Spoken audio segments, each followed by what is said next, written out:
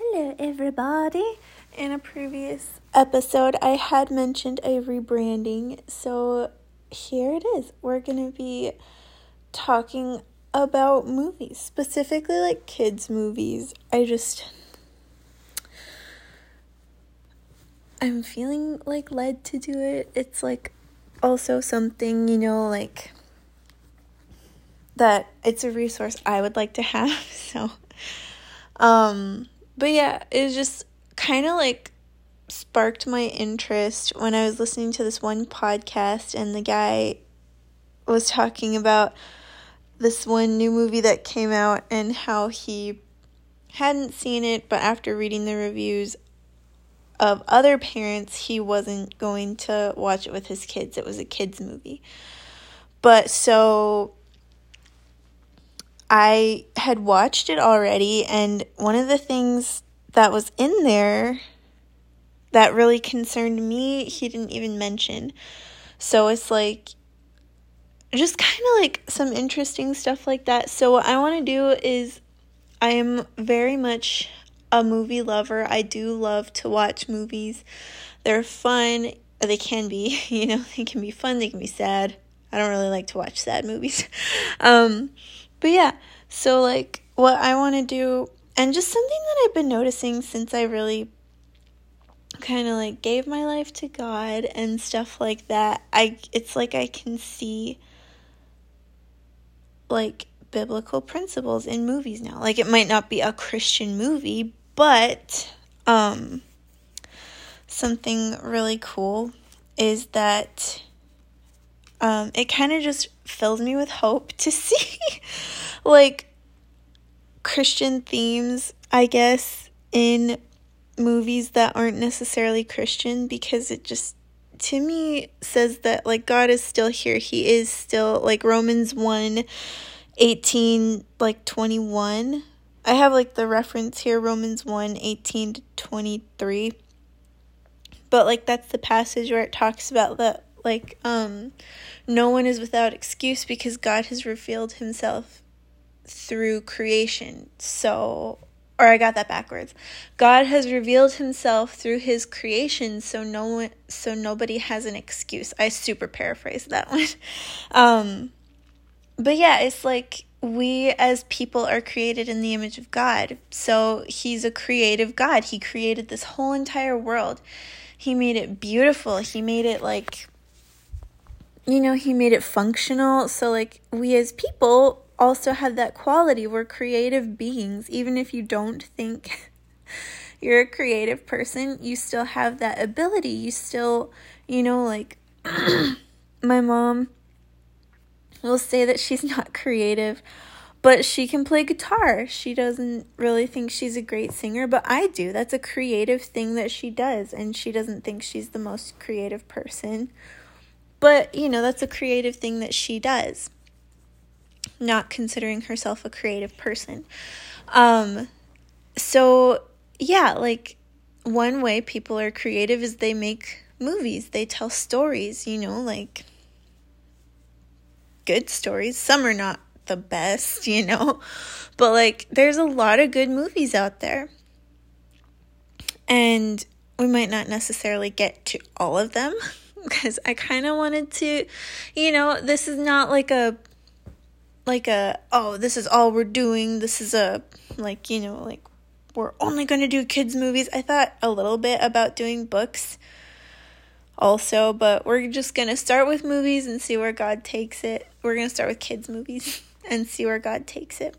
So, but yeah, so like seeing, back to my original point, seeing like things like the bad guy losing, that's a Christian, kind of a Christian theme, because like in Revelations, God or Jesus told John, like at the end of time, like, when all of this is over, when the age of grace is over, that Satan and the demons and the Antichrist and every evil thing is going to be cast, every bad guy is going to be cast in the lake of fire for all of eternity.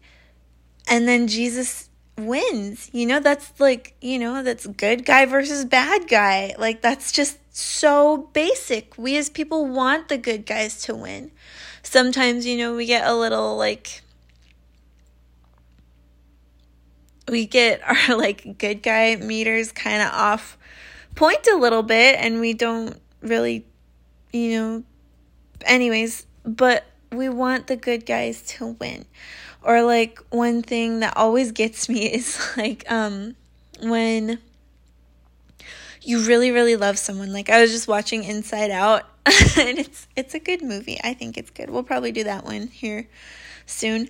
But I liked it. It's a funny movie. And there's this one part where like it's Riley is the girl that all the emotions are inside of, and she's got this like imaginary boyfriend machine or something, because what preteen girl doesn't have that? But it he's like, all he says is like, I would die for Riley. I would die for Riley.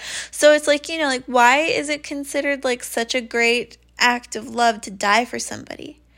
Because I think this one is in Romans. While we were still sinners, God showed his love for us. God showed his great love for us, that while we were still sinners, Christ died for us, like. So it's just things like that I will point out, that I like to point out to Mavis, my baby. And, just different things like that. So what we're going to kind of be doing is like, there's this really awesome ministry called Mama Bear Apologetics. I don't know if they have their podcast on Spotify, but it is on iTunes and their website. You can go listen to that. Very good. But they put out a book, I think a few years ago now, a year or two ago. I'm not quite sure. It's a good book. They have 2 books now at the moment I'm recording this. But so yeah, they have 2 books. The first one, they introduced this thing called the chew and spit method. You can kind of go over there. I'm sure you can type it into their like search bar on their website, mamabearapologetics.com, and kind of get like a little blog post or an explanation on that. But it's pretty much, like, you can't always just ingest good things. Sometimes you get a little bit of good and you get a little bit of bad.